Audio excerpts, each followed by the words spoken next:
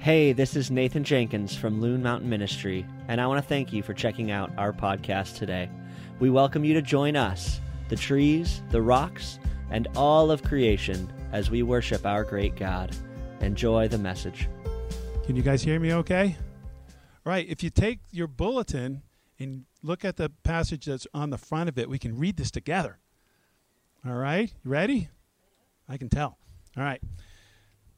I am astonished that you are so quickly deserting him. So you called you in the grace of Christ and are turning to a different gospel. Not that there is another one, but there are some who trouble you and want to distort the gospel of Christ. But even if we or an angel from heaven should preach to you a gospel contrary to the one we preach to you, let him be accursed. As we have said before, so now I say again, if anyone is preaching you a gospel contrary to the one you received, let him be accursed. Hey, that sounded good. Thank you. Thank you, Dan. Yeah, just put it right there on that. All right, you guys all can be seated, yeah. So, I wanted to start by saying this. I just, when we're communicating truth, there's a couple things to keep in mind, and I say this because it's something that I struggle with, and I'm trying to get better, and by the grace of God, God is working on me to improve at it. But speaking truth, according to the Bible, is only beneficial if done in love. I think of 1 Corinthians chapter 13, probably one of the most popular chapters of the Bible that talks about love. You've probably heard it in every wedding that you've ever been a part of. But we often quote the middle part rather than the beginning part. And the beginning part says, if I speak in tongues of men or of angels, but have not love, I am a noisy gong or a clanging cymbal. If I have prophetic powers and understand all mysteries and all knowledge, and if I have all faith so as to move mountains, but have not love, I am nothing.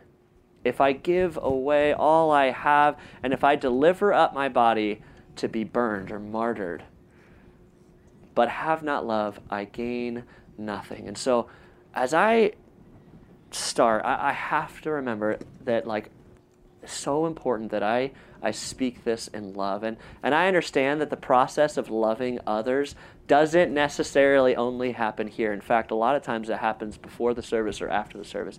A lot of times it happens, most of you guys I don't see throughout the daily, everyday kind of routine, but that's when my love shines through, or that's when someone sees that I care more about my opinion or even God's truth than I do about you. And one thing I noticed about what Jesus did is when he came, he cared for the person more than the truth. He cared for you. That's why he came. He loved you so much that he came for you. Now, he didn't discount the importance of the truth, but he came because he loved us. And so today, as I share with you, I pray that it would be done in love. I pray that you'd receive it in love. And so that's super important. And I just want to communicate that because sometimes it can come across like, wow, Nathan really cares about his opinion more so than me, and it feels like I'm being judged. And it can feel like that. I don't know about you guys, but I've felt like that many times in a church service, that the preacher got up in front of everybody and cared more about what he was saying than he did about the people he was saying it to. And so I just pray that this morning I would not do that I would speak this in love. So let's go to the Lord in prayer before we jump in. Father, I know that Jesus came for the sole purpose that he loved us, and he came to set us free from the sin that holds us in bondage. Not only that holds our life in bondage, but it separates us from you. He came because he loved us so much that he wanted reconciliation. Father, I pray that with that same love that Jesus came to set us free, I pray that I'm able to love as I communicate. And Father, I pray that I wouldn't jumble up the simple truths of the gospel with wisdom of men.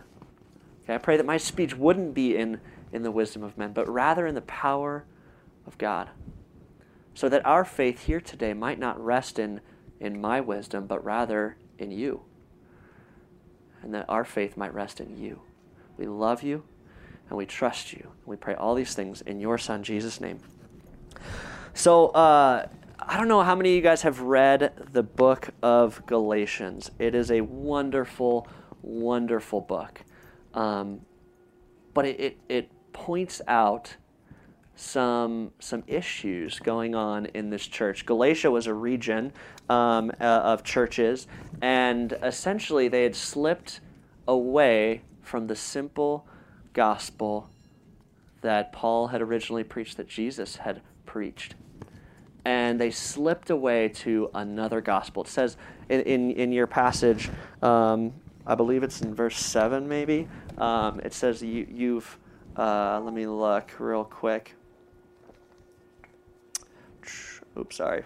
I'm in chapter 2. I'm astonished that you are so quickly deserting him who called you in the grace of Christ and are turning to a different gospel. That's verse 6.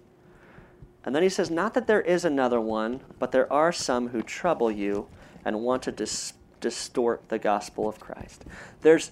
You see, it's so important that we know the gospel. That what's cool about Loon Mountain Ministry is we get a lot of people who have a lot of viewpoints. There's probably people from many different backgrounds and denominations here today, and I love that. I love that. At Loon Mountain Ministry, we are a wide net, but we want to point people to a narrow road. Because the narrow road is the way that leads to heaven. That's what Jesus said. There's a wide road that leads to destruction, but there's a narrow road that leads to eternal life. And that narrow road is the gospel. And so if there's anything that we want to be crystal clear on and we want to stand firm in, it's the truths of the gospel. And so I thought of this analogy, and I don't know if you guys have heard it before, but people who handle money a lot, they have to be able to discern what's a real dollar bill, or generally people aren't, doing all the stuff to figure out if a dollar bill's right, because, it's a dollar. Worst case scenario, if it's wrong, you're short $1. You do it with like $100, right? You do it with a bill of greater value, and you check, and you have to discern, is this a real bill or is this counterfeit? Because there's counterfeits out there. There totally is. And one thing I consistently have heard is that rather than just looking at all the different false bills out there, rather, in order to be able to discern well what's a real bill and what's a fake bill, you have to handle a lot of the real stuff. You got to handle a lot of $100 bills, because when you know a true bill, you'll know immediately if one's not right. You'll know immediately. It'll set something off in your brain. I don't know if you guys have experienced that. You're like, nope, that's different. That's different than what that's a different bill. And today, I was just really motivated to go back. Let's go back to the simple gospel. I called it gospel refresher. That's what I called this sermon, is gospel refresher. Let us go over the simple and basic truths of the gospel, because it's so important that we get this right. And especially in this country. Especially in this country. I was looking up some numbers. Here's the thing. Our hope at Loon Mountain Ministry is to be a light in the White Mountains. And we want to be the light of Jesus so that we can point people to him. The goal is that everybody that we come in contact with would be able to stand before God. We're all going to stand before God one day. And to be uncondemned. To be forgiven for our sins, because we've all sinned and fallen short of the glory of God. We have all. And so we all are condemned already. And our goal is that everyone would stand before God uncondemned. And that's what we want to communicate. And it seems like in this country, I don't know, I haven't done a lot of research in other countries, but I've lived here my whole life, and I've seen a lot of it, is that a lot of people fall away. A lot of people fall away. In fact, the numbers show that about 75% of kids that grew up in a Christian home end up leaving their faith. even more interesting, a study from USA Today and the Barna Group saw that less than 1% of 18 to 23-year-olds have a biblical worldview. And that was based on a couple of really basic questions like, is God real? Is Satan real? Can you make it to heaven based on your good works? Very simple, basic gospel truths. I'm not saying getting into all the roots of theology and stuff. I'm saying, what does it mean to be a Christian stuff? Less than 1%. And I'm like, man, my heart has got to be for the lost to know Jesus. Our heart as Christians has got to be for the lost to know Jesus, because that's the whole reason Jesus came. You think Jesus came to die on a cross for our sins just because he wanted to? Man, like the great sacrifice that he made for us. And I was just thinking, I'm like, does the gospel have power to save, but to keep? To keep someone. Because we see these people just falling away left and right. They're going to other things. They're saying, God's not real. God's not good. God's not this. God's not that. And in our country, so much. And man, is the gospel powerful enough to keep us? Is the true gospel powerful enough to keep us pursuing Jesus? And man, I thought back to the very beginning, because the gospel, back in the early days of the church, it toppled the most powerful empire that this world has ever known, Rome. And it did it without raising a sword, without violence. It did it because the gospel is that powerful. And when we know the true gospel, it can be not only that powerful in our life, but it can be powerful like that in the lives of those that we speak to and those that we share it with. And so today I want to go through real quick, like the basics of the gospel, and then I want to. There's an illustration I heard this last week that we'll do, but I want to go through those basic things, and granted, it's just an opinion and diagnosis of part of the reason I think that we see that dropout. We see people fall away because maybe on the way in to follow Jesus, they're not actually hearing what the gospel offers. And so I like to think of the gospel in 4 ways, okay? Now, it's important to realize that the gospel is the good news. It's the good news of Jesus. Jesus is the good news. He is the good news.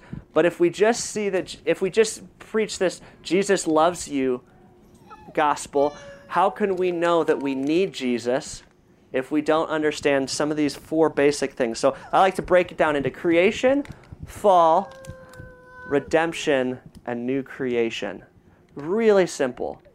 And what we have to know in the very beginning, when God created the heavens and the earth, he said some things about his creation. Does anyone remember what he said about his creation? Just shout it out. It is good.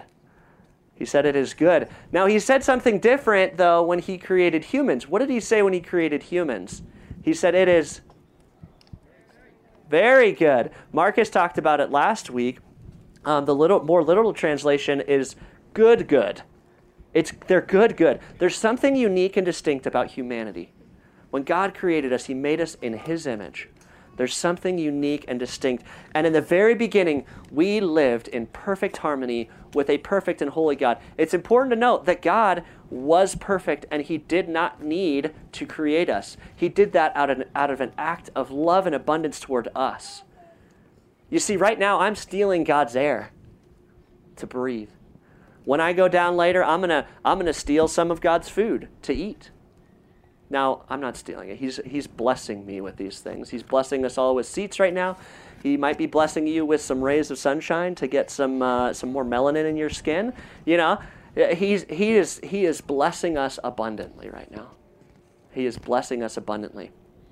Now, what do we do with God's blessing? What did we do? That takes us to part number 2. Creation, fall. It didn't take long for Adam and Eve to say, you know, God, I like your blessings, but I think I want to do it my way. Now, they were deceived. They were deceived by Satan, the serpent, in the garden, but they fell away. They said, God, you know what? I think you're holding things back from me. And guess who followed in Adam and Eve's suit? Me. I did. I do it all the time. Guess who else followed in Adam and Eve's suit? Every single one of us here today. We've all followed. We've all fallen short. We all turn to things other than God for our fulfillment, for our joy, for our peace. You guys, I can say this, like, if you don't receive your peace and your rest from what Jesus did on the cross, you'll never receive it from a vacation.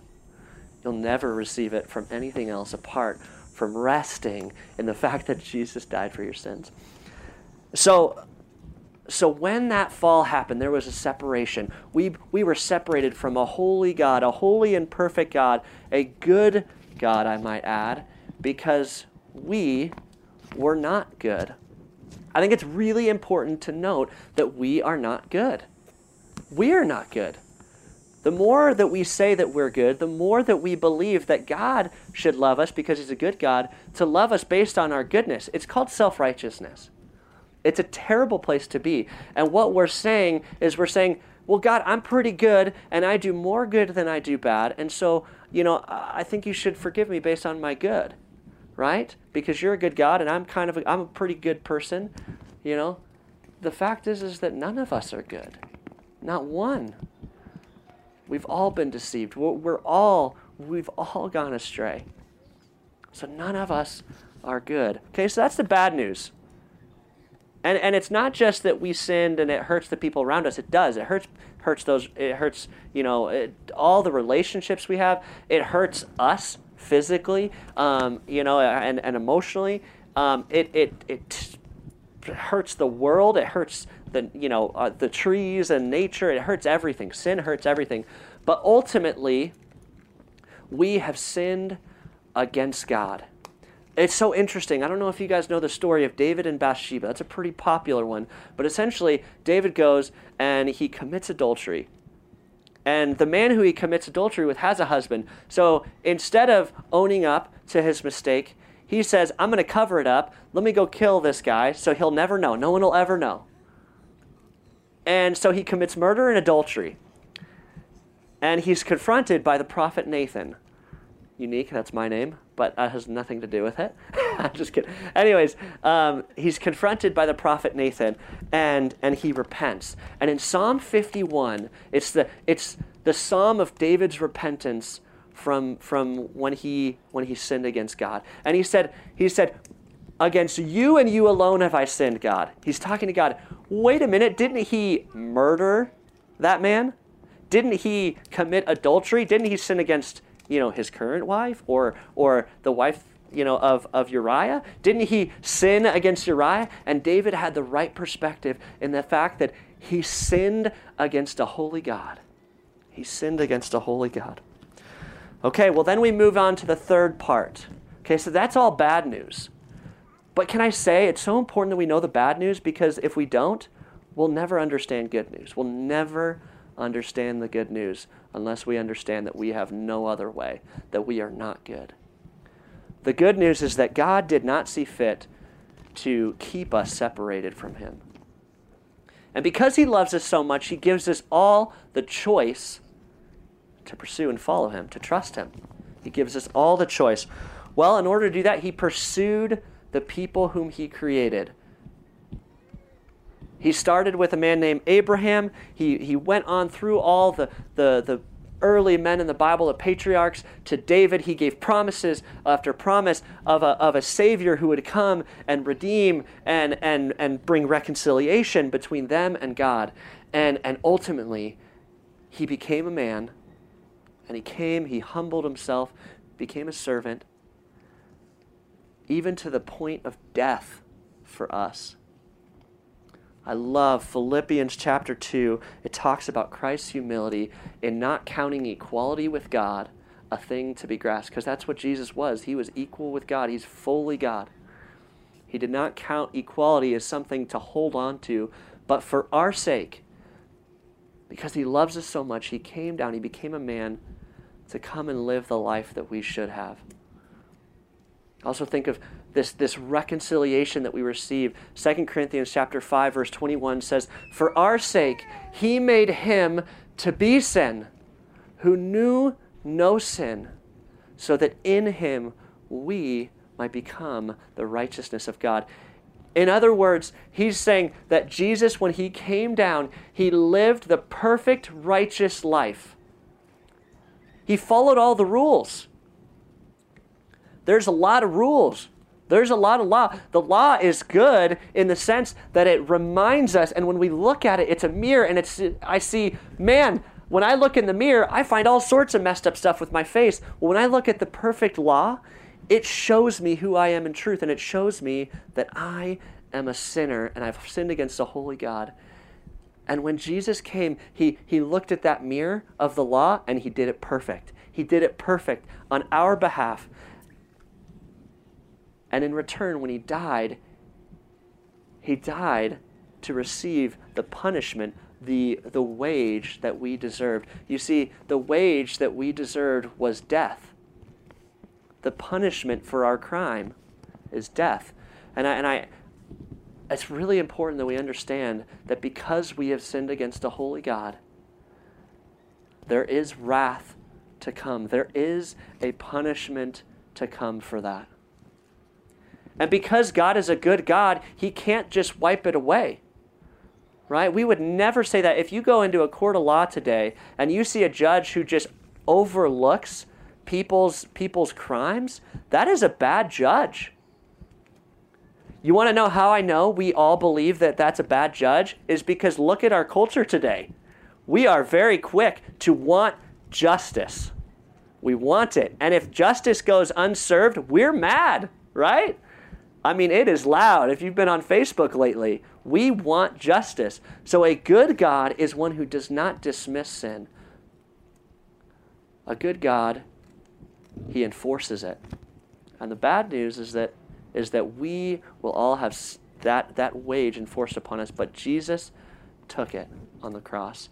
That's the redemption. That is the redemption. And then we look to the final part, that there's a new creation, because one day Jesus will return to judge the entire world, the living and the dead. He will come again to judge the living and the dead. And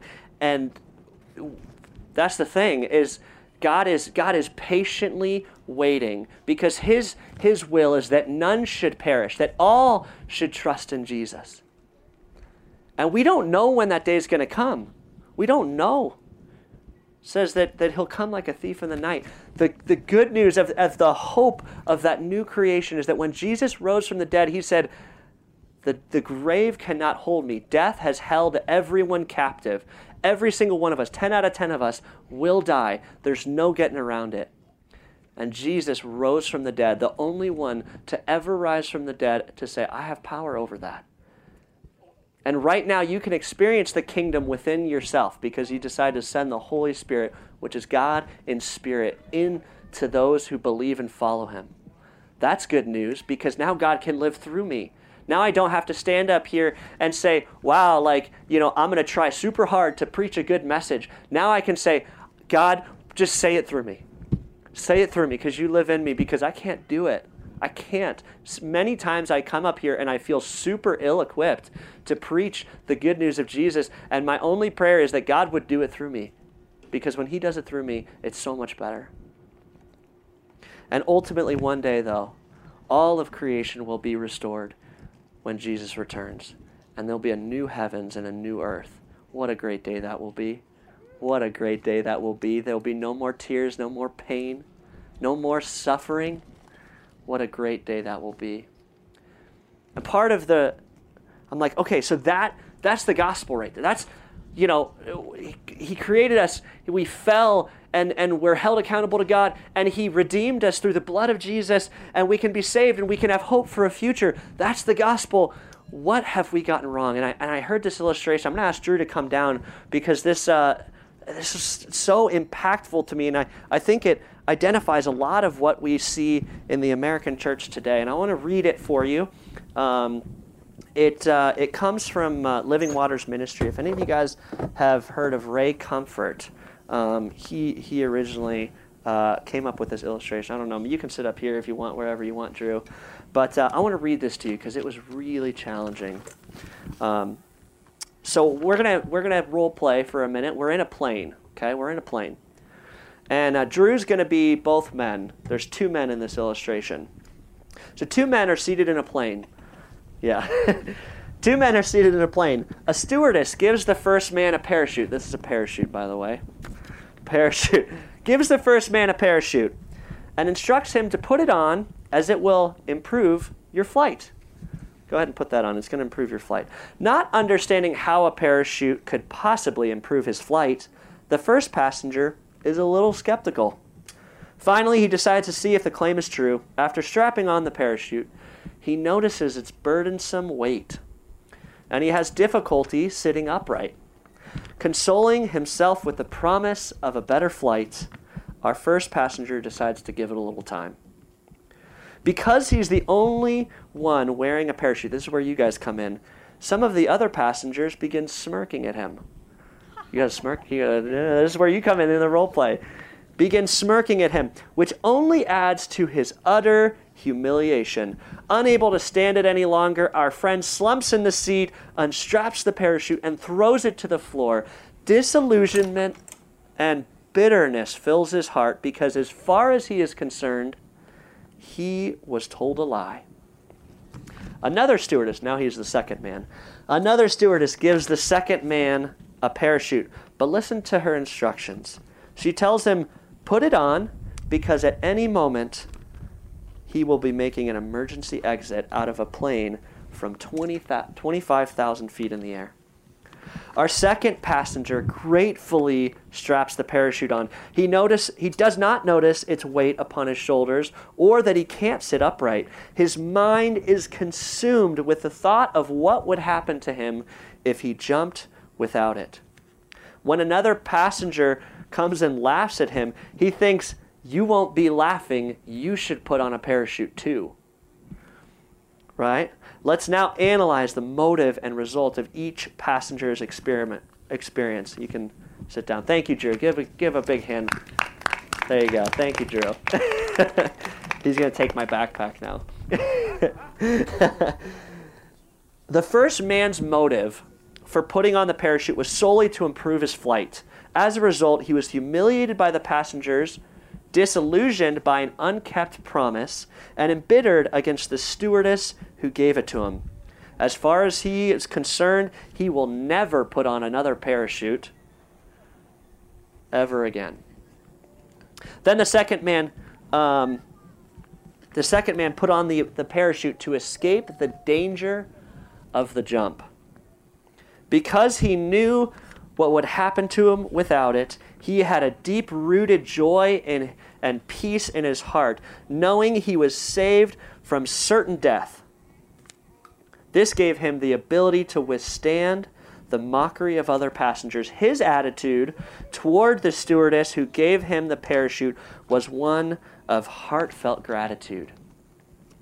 See, in this illustration, the stewardess is the one who communicates the gospel. This is how you come in. This is how you trust in Jesus. This is what are you shared with when you decide to follow Jesus? And many times I hear in this country we're preached a good news of Jesus that is solely focused on the benefits that Jesus offers us rather than Jesus himself. We're preached a good news about how, hey, you're going to have abundant life if you follow Jesus. Now, hear me, I'm not saying this is true, but if the abundant life that Jesus offers you is the selling point to follow him, then you've got the wrong gospel. You see, the good news is that Jesus died for our sins and that we can be forgiven and reconciled to God. And when we understand that without Jesus, we are to face certain death, that is when we cling tightly to Jesus. It says in the Bible, in Proverbs, it says, the fear of the Lord is the beginning of understanding. You know what's unique about understanding the fear of the Lord? Is that when you understand the fear of the Lord, you actually understand the love of the Lord. See, how can you ever say that you want to see if you don't know that you're blind? How can you ever want to live if you don't know that you're dead? See, if we preach a gospel that is solely focused on the benefits that you'll receive, that will improve, Jesus will improve your flight, then when persecution comes, when difficulty comes, when suffering comes, which, by the way, are promised, you'll think, man, that person who told me about Jesus is a liar. And either that person lied to me, or they say, man, the God of the Bible is not good. The God of the Bible is not real. He must not be, because I'm facing this. We have to remember that the thing that we cling so tightly to are not the benefits of Jesus. It's Jesus himself, because he is the atoning sacrifice. He is the one who paid for our sin. We cling tightly to him. And when we cling tightly to Jesus, that is when we can experience the rest, the peace, the abundant life that he offers. Guess what? The abundant life that Christ offers is based on his values and not ours. But it's when we cling close to Jesus. And we get this wrong so much, and people leave the church left and right because they believe that God is here for their good.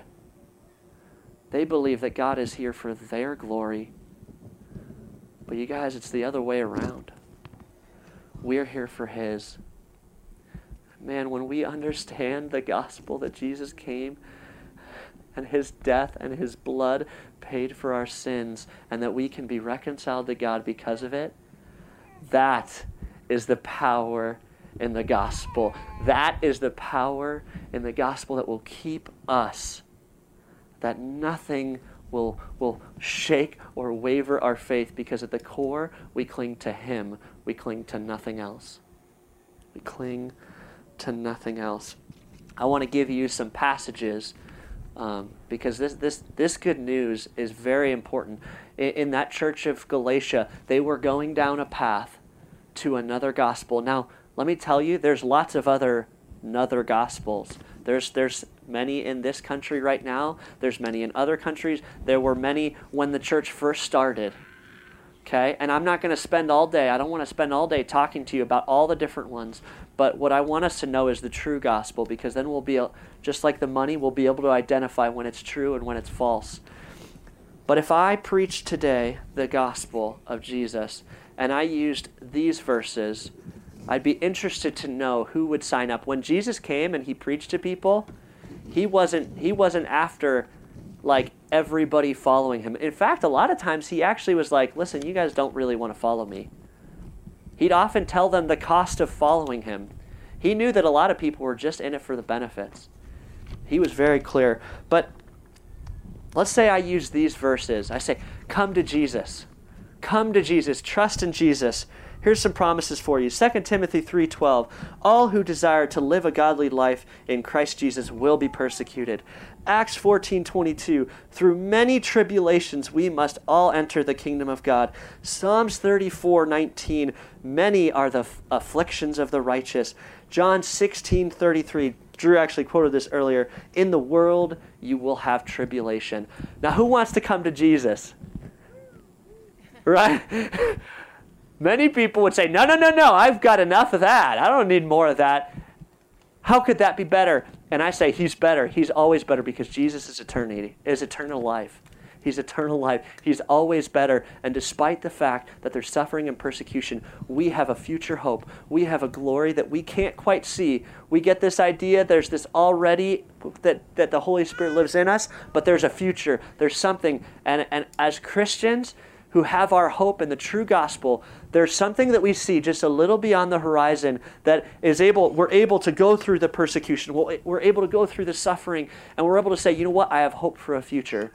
And you guys, that's what's beautiful, because people come to Jesus not because they say, wow, you hardly ever swear.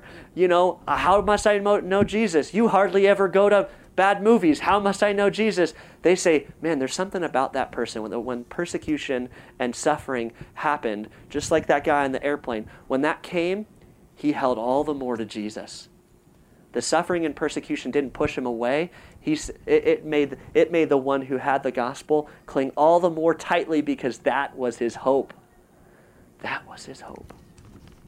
If today you have heard this message and this is something new, and you say, man, I've been in this for the benefits the whole time. I wanted to look good on the outside. I don't know what it is. I don't know where you guys are coming from. If that's you today, I want to encourage you to put your trust in Jesus alone and cling tightly to him. Cling tightly to him. But you know what's cool about the gospel? The gospel isn't just for those who don't know Jesus, who don't cling tightly. There are many of you today who do cling tightly to Jesus, and that is beautiful. But we need to be reminded, because the gospel, it applies to everything. You see, the whole New Testament was written just by people who understood the gospel and how it applies to things. And they wrote about how it applied to those things. Well, today, we have new things that they didn't face back then. And the gospel applies to us today in new and amazing ways. And we, as Christians who follow Jesus and cling tightly to him, must be reminded of the gospel daily. Preach it to yourself. Preach it to others. But just like those two stewardesses, make sure that when you share the gospel, that people know. People know that it's not benefits that we cling to. It is Jesus alone. It's Jesus alone. Let me pray. Father, thank you for your good news. It changes lives in a way that I can't quite comprehend. But Father, we don't come to you because you're going to make our life better. We come to you because Jesus' blood pays for our sins. God, thank you for paying the wage. As Romans 10:9-10 says that whoever confesses with your mouth that Jesus is Lord and believes in your heart that God raised him from the dead, you will be saved. You will be forgiven. It's that simple. Because with the heart, one believes and is justified. With the mouth, one confesses and is saved. Father, if we're here today and we've been believing a different gospel, we've been thinking that there's other good news out there. Maybe our vacation's good news. Maybe this beautiful view behind us is good news. Maybe our kids are good news. Maybe our hobbies are good news. And we've been turning to different good news that's not you. Father, help us to repent. Help us to turn to you and cling tightly to Jesus and never let him go. Because when the gospel saturates our heart, it is immovable. And we have power that's not within ourselves, but it's only your power working through us. Father, thank you. I pray that those who trusted in you and your sacrifice for them today for the first time, I pray that they would trust in you and that they would communicate that with others. And that they would begin to walk a life that's redeemed, that's reconciled. They would turn from their previous life and trust in you. We love you and we trust you. Lord, we pray all these things in your holy Son, Jesus' name. And everybody said, amen. Thanks for listening. We here at Loon Mountain Ministry are committed to loving God, serving community, and enjoying mountains. We want to thank you for being a part of our collective high five this week as we seek to be a light in the White Mountains and all around the world. Please feel free to reach out to us at info@loonmtnministry.com so we can get more connected. See you guys.